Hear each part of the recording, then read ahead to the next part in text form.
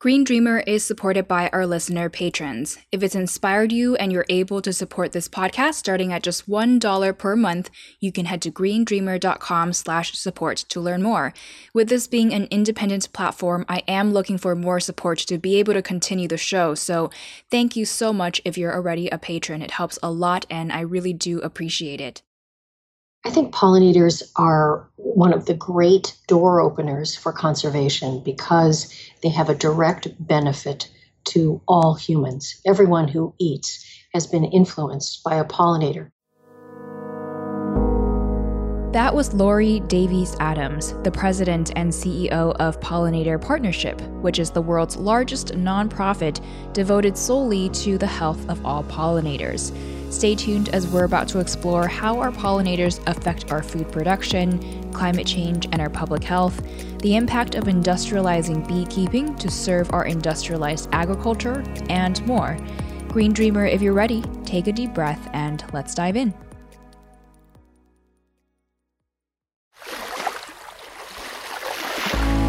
Hey, it's Kamea Shane, and this is Green Dreamer, a podcast exploring our paths to ecological balance, intersectional sustainability, and true abundance and wellness for all. If you haven't already, make sure to hit subscribe, and together, let's learn what it takes to thrive in every sense of the word.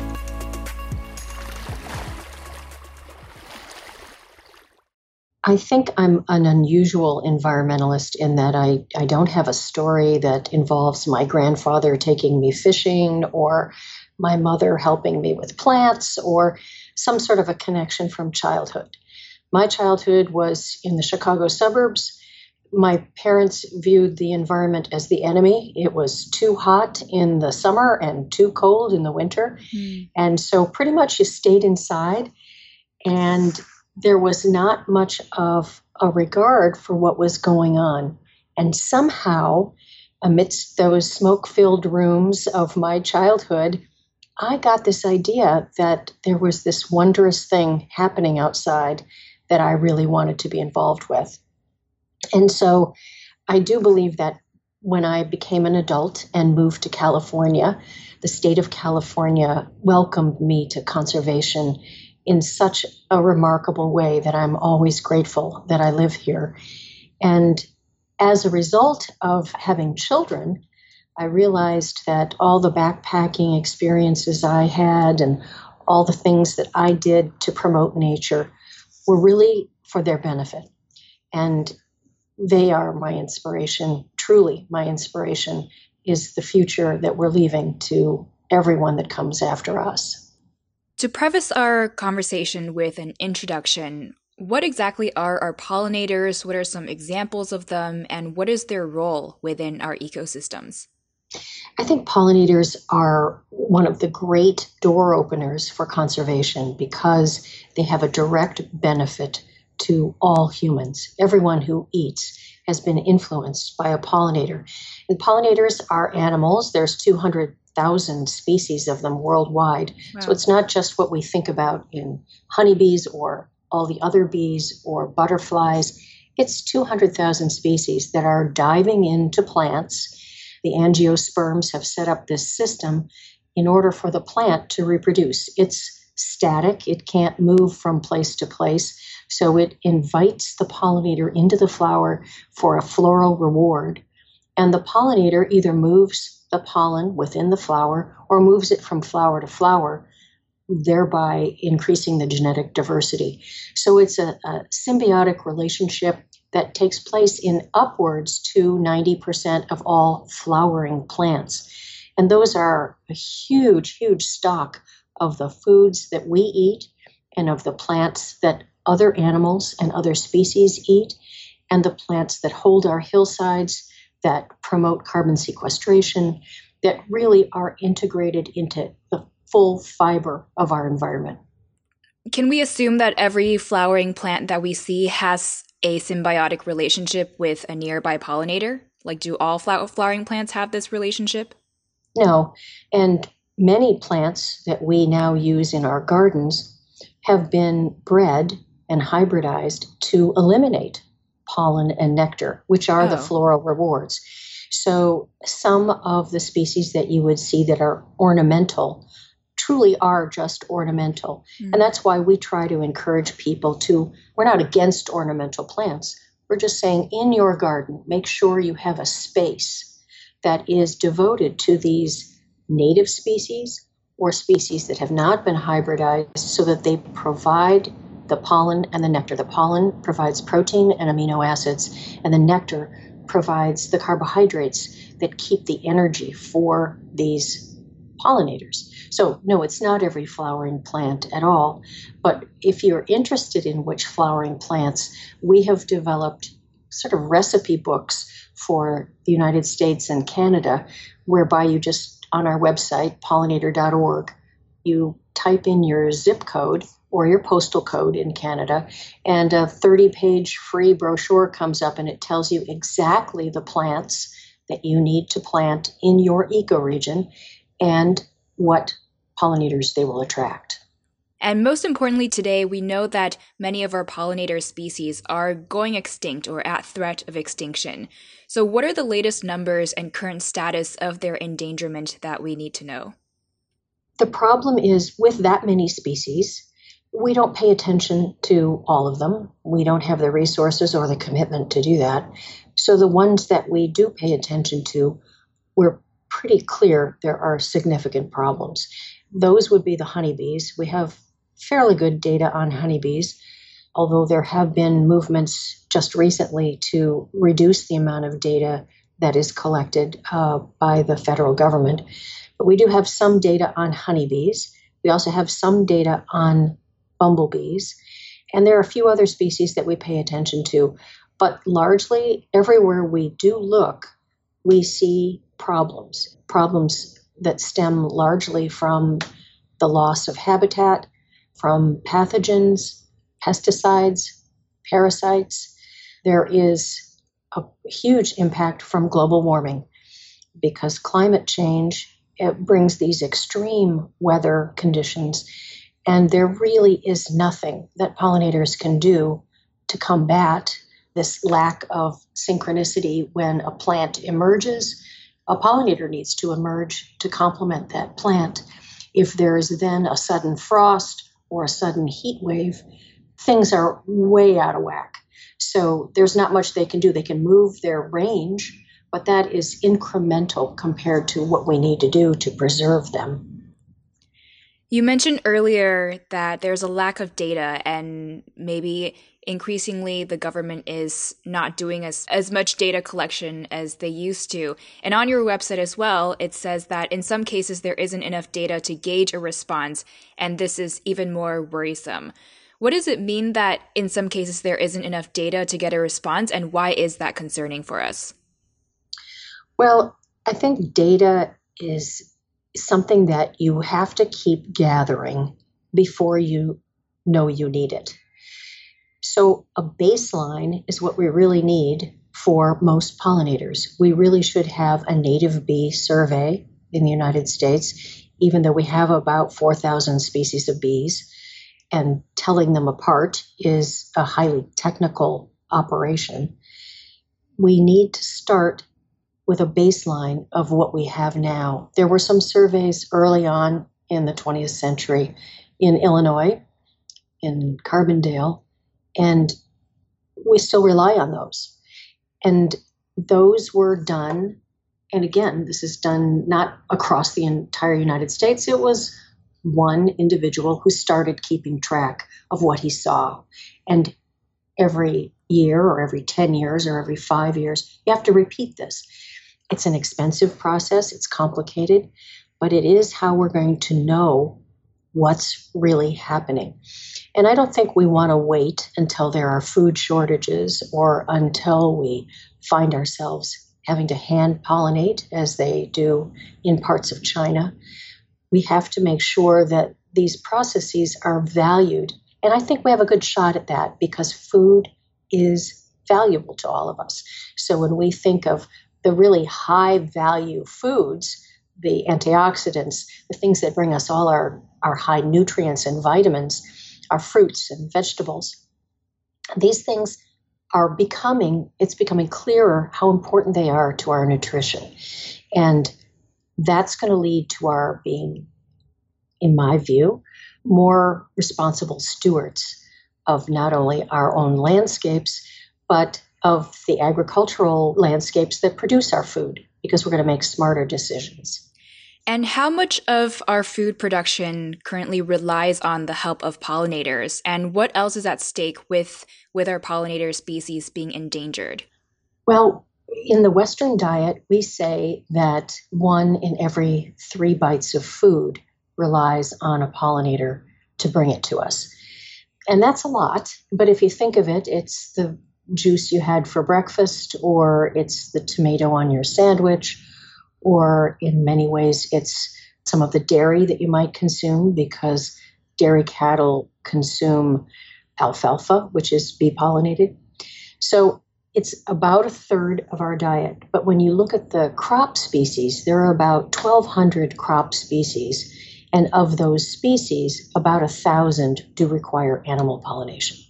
And other than our food system, what else is at stake if our pollinators were to go extinct? If you go out for a hike and you're out in a beautiful mountain setting and you look all around you and there are wildflowers, those were there because pollinators, largely beetles and flies as well as bees, they were there to pollinate those plants. When you visit a coastal community and you see plants that have been planted to prevent erosion, those plants often are healthy because pollinators visited them. And we've just seen some studies released about the importance of trees in carbon sequestration and in combating climate change and global warming. If you have trees that are animal pollinated, you're going to get more carbon sequestration, but you're also going to be feeding the pollinators. With pollinators being crucial to our health, to our food supply, and the health of our entire planet, their status of being at threat of extinction can also very much turn into an existential crisis for us. Compared to things like plastic pollution, which has been covered so much in the media, and rightfully so, why do you think the status of our pollinators hasn't really been talked about as much as they should be, given the weight of what their threatened status and extinction may mean for us? I think we are talking about it more. When we first started when I first started with Pollinator Partnership, it was 25 years ago. And people told us, don't talk about pollinators. You can talk about butterflies, but don't ever mention bees. And no one knows what pollination is. The fact is, it took 2 decades. People know about it now. I can get into a cab and talk about what I do, and the cab driver says, oh, yeah, I'm worried about the bees. I think people are starting to get it. And just to repeat myself, I don't want us to wait until there are no more blueberries in our stores. I don't want us to wait until the things that we enjoy and make us healthy have evaporated. That's the extinction we want to avoid. What we want to do is work now together. And I think that's one of the biggest crises we face right now, is that we've lost some of the ability to talk to people that we don't agree with. We won't make it if we don't figure out how to do it together. And the way to do it together is to pull the little part of somebody else's idea that matches up to the little part of your idea and work on it together. And that little seed can grow and grow and grow. And it's actually much more powerful than confrontation. I think pulling us together so that we're positively acting and doing things in our own interest is going to be a whole lot better than endless bickering about small parts of things. We got to get the big picture in mind. And the big picture is, here's an issue, pollination, that affects every person who eats. That should draw us together. Where I see a lot of our environmental issues arise is when we attempt to industrialize and commodify elements of nature in isolation. So monocultures and animal factory farming are both key examples of that. What do we need to know about industrial bee farming and how that's been used for large-scale conventional farms? Well, I think, again, we have to look at how people who are doing things now and why. And largely, it is something that developed in order to produce more food.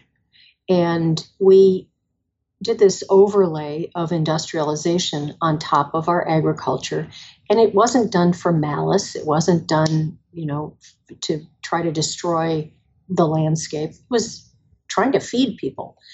And we need to connect with people who are working very hard to feed people, but might be open to new ways of doing that. And of course, because we're going to add another billion people to the planet in the next 10 years, and we won't be adding any landscape, we need to be really smart about the decisions we make to produce food and to maintain biodiversity.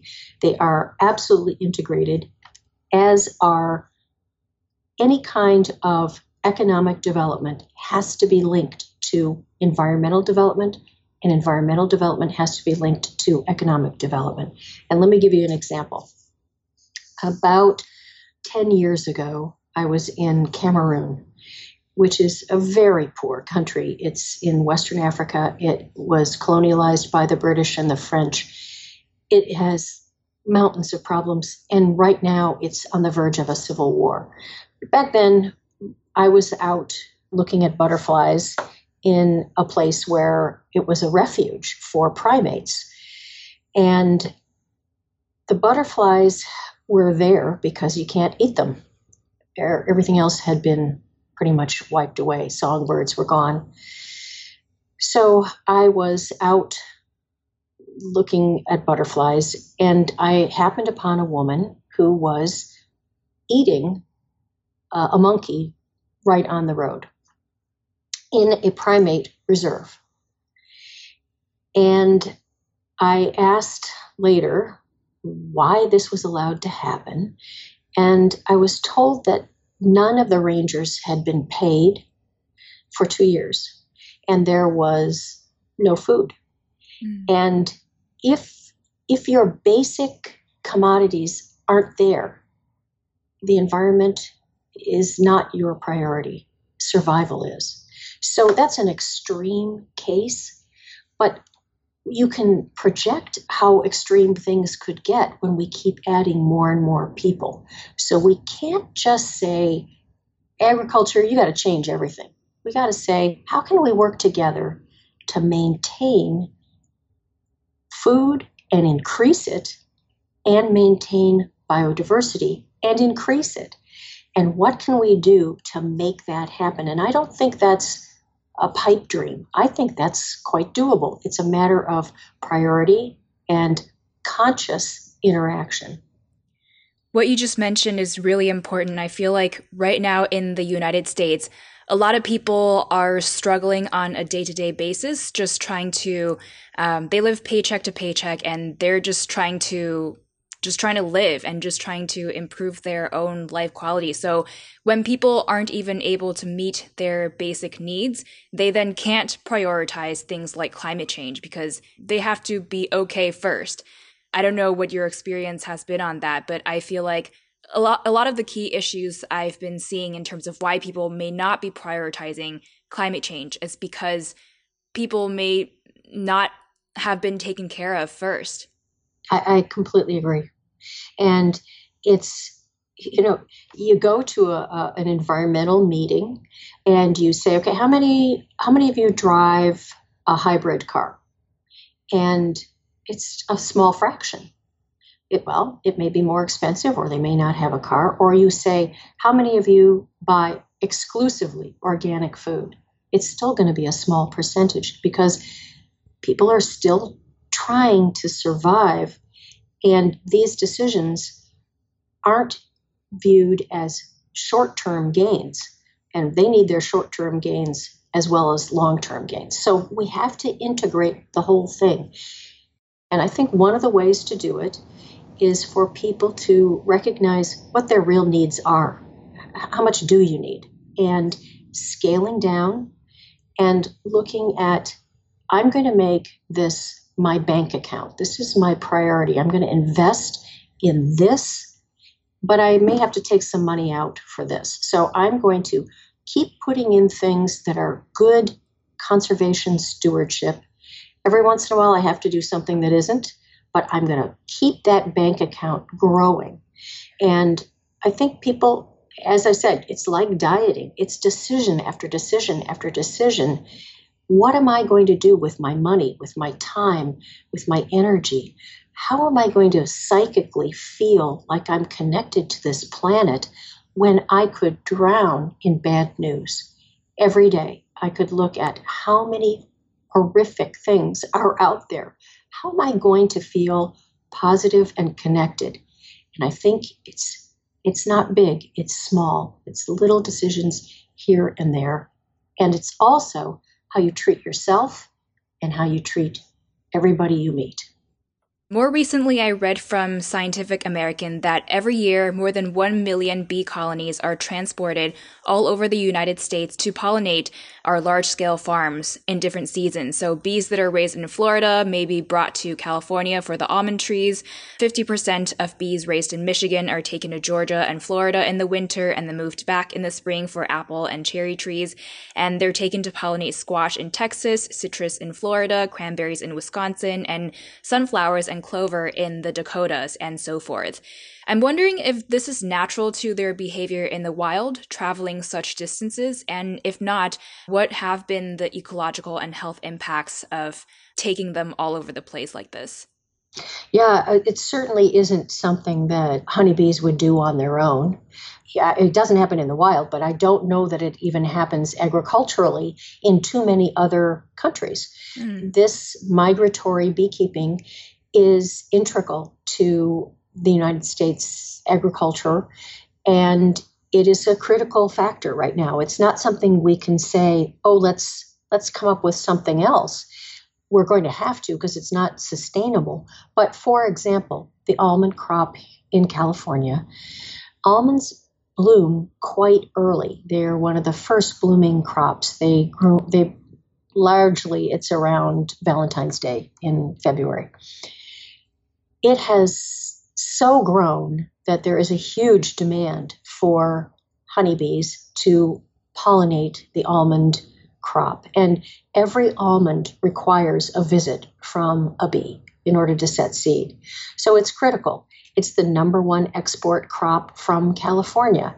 It is a highly nutritious crop. It's something that people all over the world, and I think we're the number one producer. California's the number one producer of almonds, but Australia is right behind. So is in some European countries as well. But this is a highly nutritious and valuable crop, and it requires the honeybee. So there have been lots of experiments to have self-pollinating almonds, also experiments to use the blue orchard bee as something that you could refrigerate and then heat up to make sure that it's ready for the pollination in February, because most native bees have not emerged by February. It's still too cold and wet.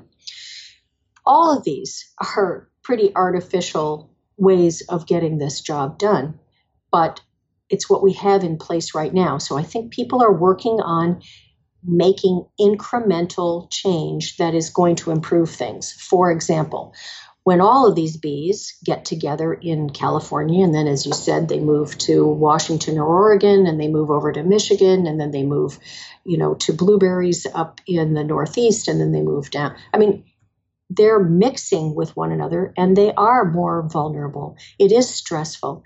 Beekeepers are heroes. They're the most wonderful people you'll ever meet because they care a great deal about these bees. And they work very hard to make sure they stay as healthy as can be under this circumstance.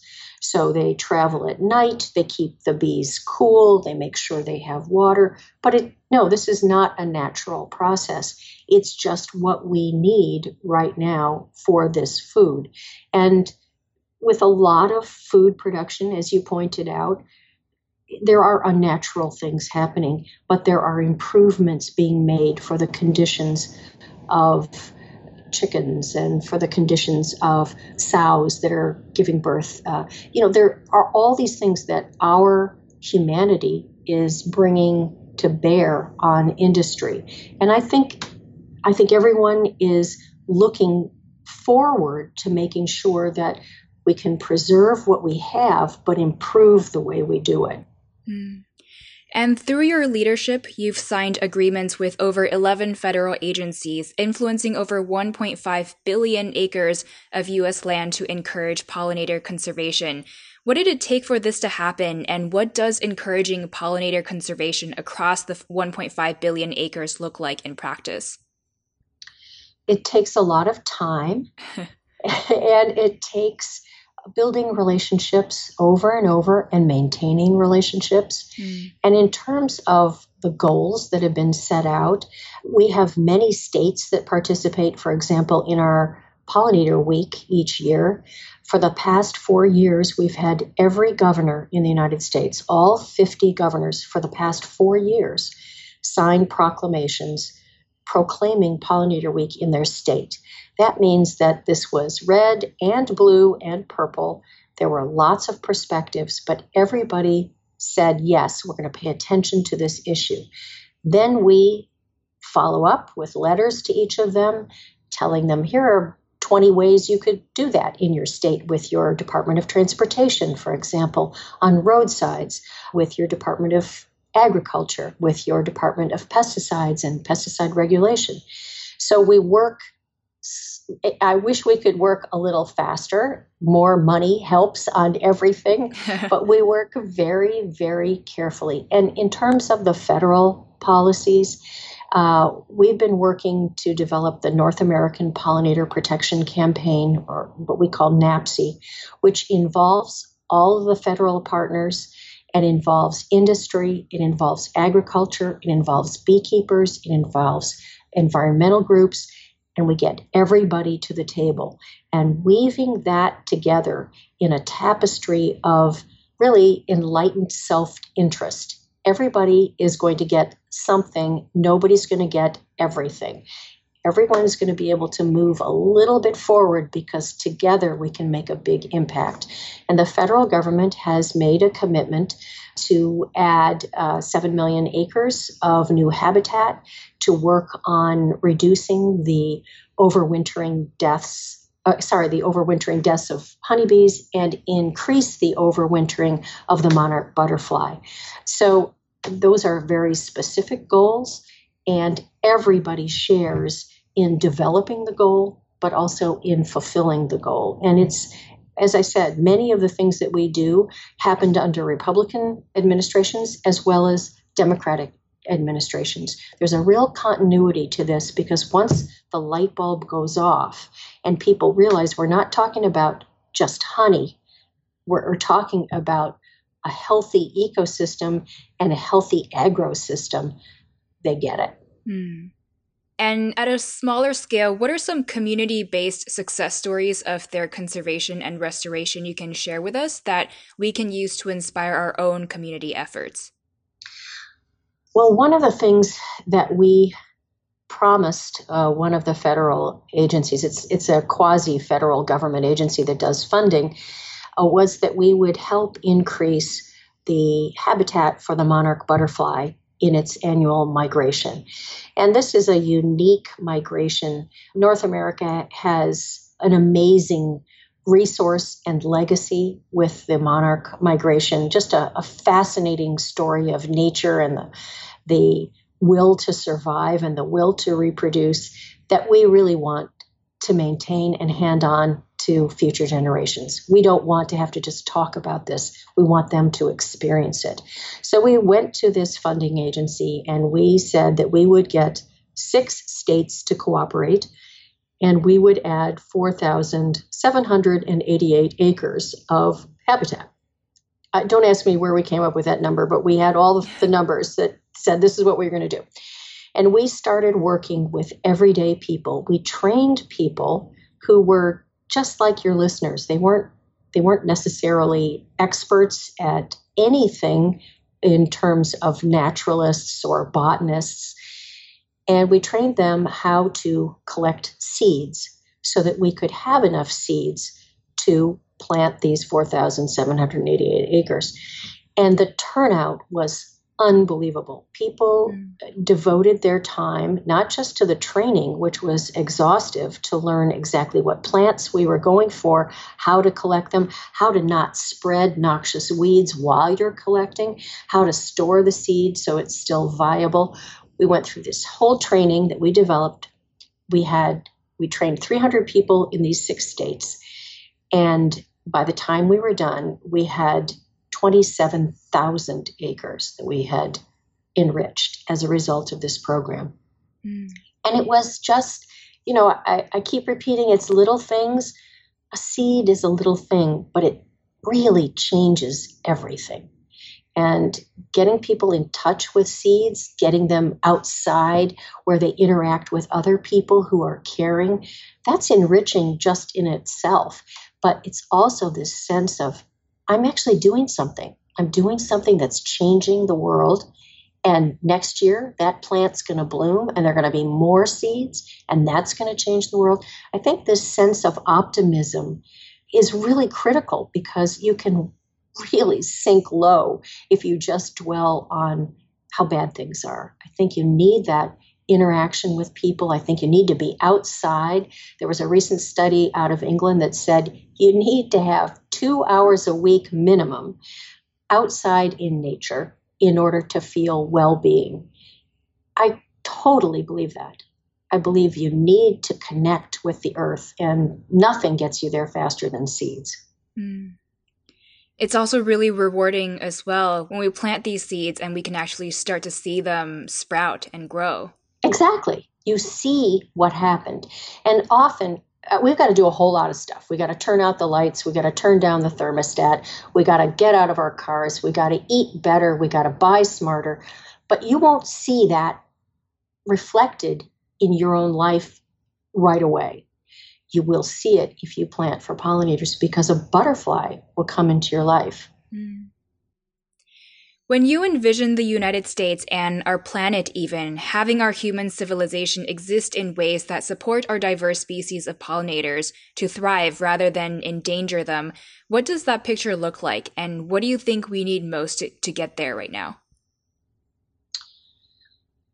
I hope that I can actually picture a future that is cooperative, kind, peaceful, and in which people's needs are taken care of. I mean, you put that very well when you said, unless your needs are met, it's pretty hard to stretch your imagination to your connection to everybody else and to the future. We have to live as if what we do matters. And that can sound kind of grim and unfun. It can sound so serious that people are like, well, I'm great. I'll see you at the bar because I don't want to play. What we want is something that is a joyous view of our connection to each other and to the earth.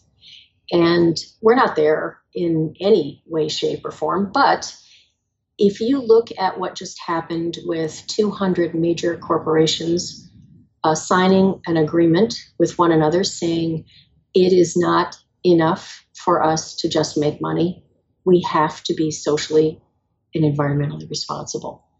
They did that voluntarily. That's a sign to me that we can think beyond the moment. We can get the long view.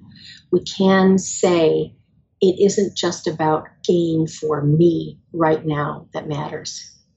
And once people start getting on that train, it's gonna take us far. It's really going to take us far, but we can't do it if we're going to be, well, like I say, death by bickering is going to be worse than death by climate change. I mean, if all we're doing is finger pointing and blaming and saying you're bad because you did this, we have to recognize probably that person did whatever they did for a reason. So let's go forward together and work on these, like the Venn diagram, the place in the middle where we can meet. And to close, what are some things that we can do as individuals to support the pollinators in each of our own bioregions and across the nation with our purchases and political actions? So we obviously at Pollinator Partnership are a nonprofit. We always have our tin cup out. We welcome all donations. We mix all our money together and do great work. So supporting a pollinator advocate such as Pollinator Partnership is a great thing to do. But if you can influence the landscapes that you work in, worship in, play in, the ones where you live, if you can plant for pollinators, if you can reduce your chemical impact, if you can make sure that you reduce your carbon footprint. And so every time you turn off a light, you can say, here, that's for you, bees. This is, I'm reducing what I use. These are great things to do everywhere. But there's something else. We have 5 things that we say make up an environmentalist. And the 5 are that first, don't ever lose your sense of wonder. Go outside, see this remarkable world that is there nurturing you, and you need to take care of it. So the sense of wonder. The second is recognize everything's connected. Everything is connected. The third is nothing is free. Not your air, not your water, not your food. You have to make sure that you take care of it. The fourth is it is up to you. It's up to you to write a check, to lift a shovel, to plant a seed, to do something. There's nobody else. It's you. And the fifth is to vote, because every land decision comes from someone who was put in authority to make that decision.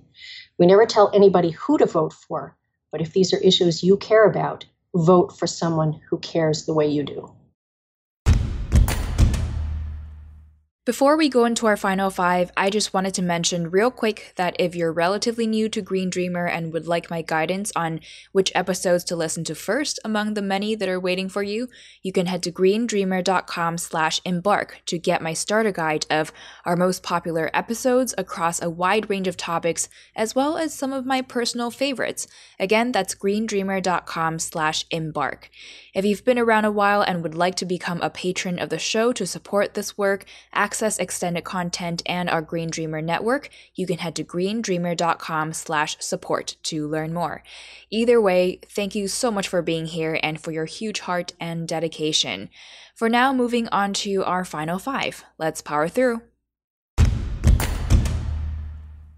What's an uplifting social media account or publication you follow, or a book that's been really profound for you?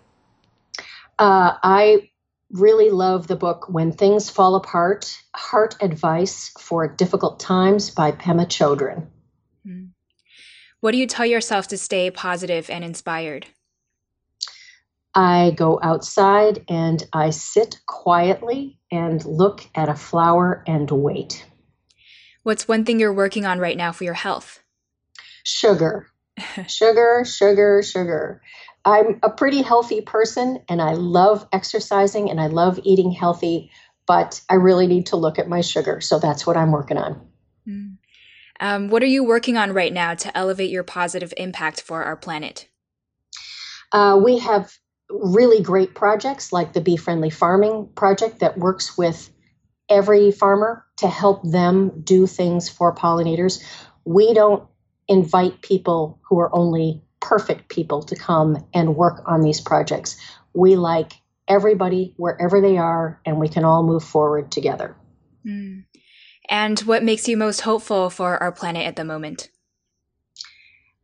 Unlikely alliances that are doing good things and not being afraid. Well, Green Dreamer, to learn more and stay updated on Laurie's work at Pollinator Partnership, you can head to www.pollinator.org, and you can also follow her on Twitter at Pollinators and at Laurie D. Adams, as well as on Instagram at Pollinator Partnership and at Laurie Davies Adams. As always, you'll be able to find all of these linked in our show notes at greendreamer.com. Laurie, thank you so much for this crucial and vital work that you do and for joining us today. What final words of wisdom do you have for us as Green Dreamers? Well, thank you so much, Kamea, for inviting me. And to everyone who's listening to this, I just send you butterflies and bees. I send you great experiences going forward, making this a safe, sustainable, peaceful, and loving planet. Green Dreamer, thank you so much for tuning in. To support the show, access extended content, and join our Green Dreamer network, you can head to greendreamer.com/support for more information. To receive weekly solutions-driven news around ecological regeneration and intersectional sustainability, you can sign up to our free Green Dreamer Weekly Digest at greendreamer.com. And if you'd like to come say hey to let me know that you're tuning in, you can find me on Instagram at Green Dreamer Podcast and at Kamea Shane. Finally, as we're wrapping up here, just remember, now more than ever, our planet needs your light to thrive. So if you haven't yet, hit subscribe, and I will catch you later, Green Dreamer.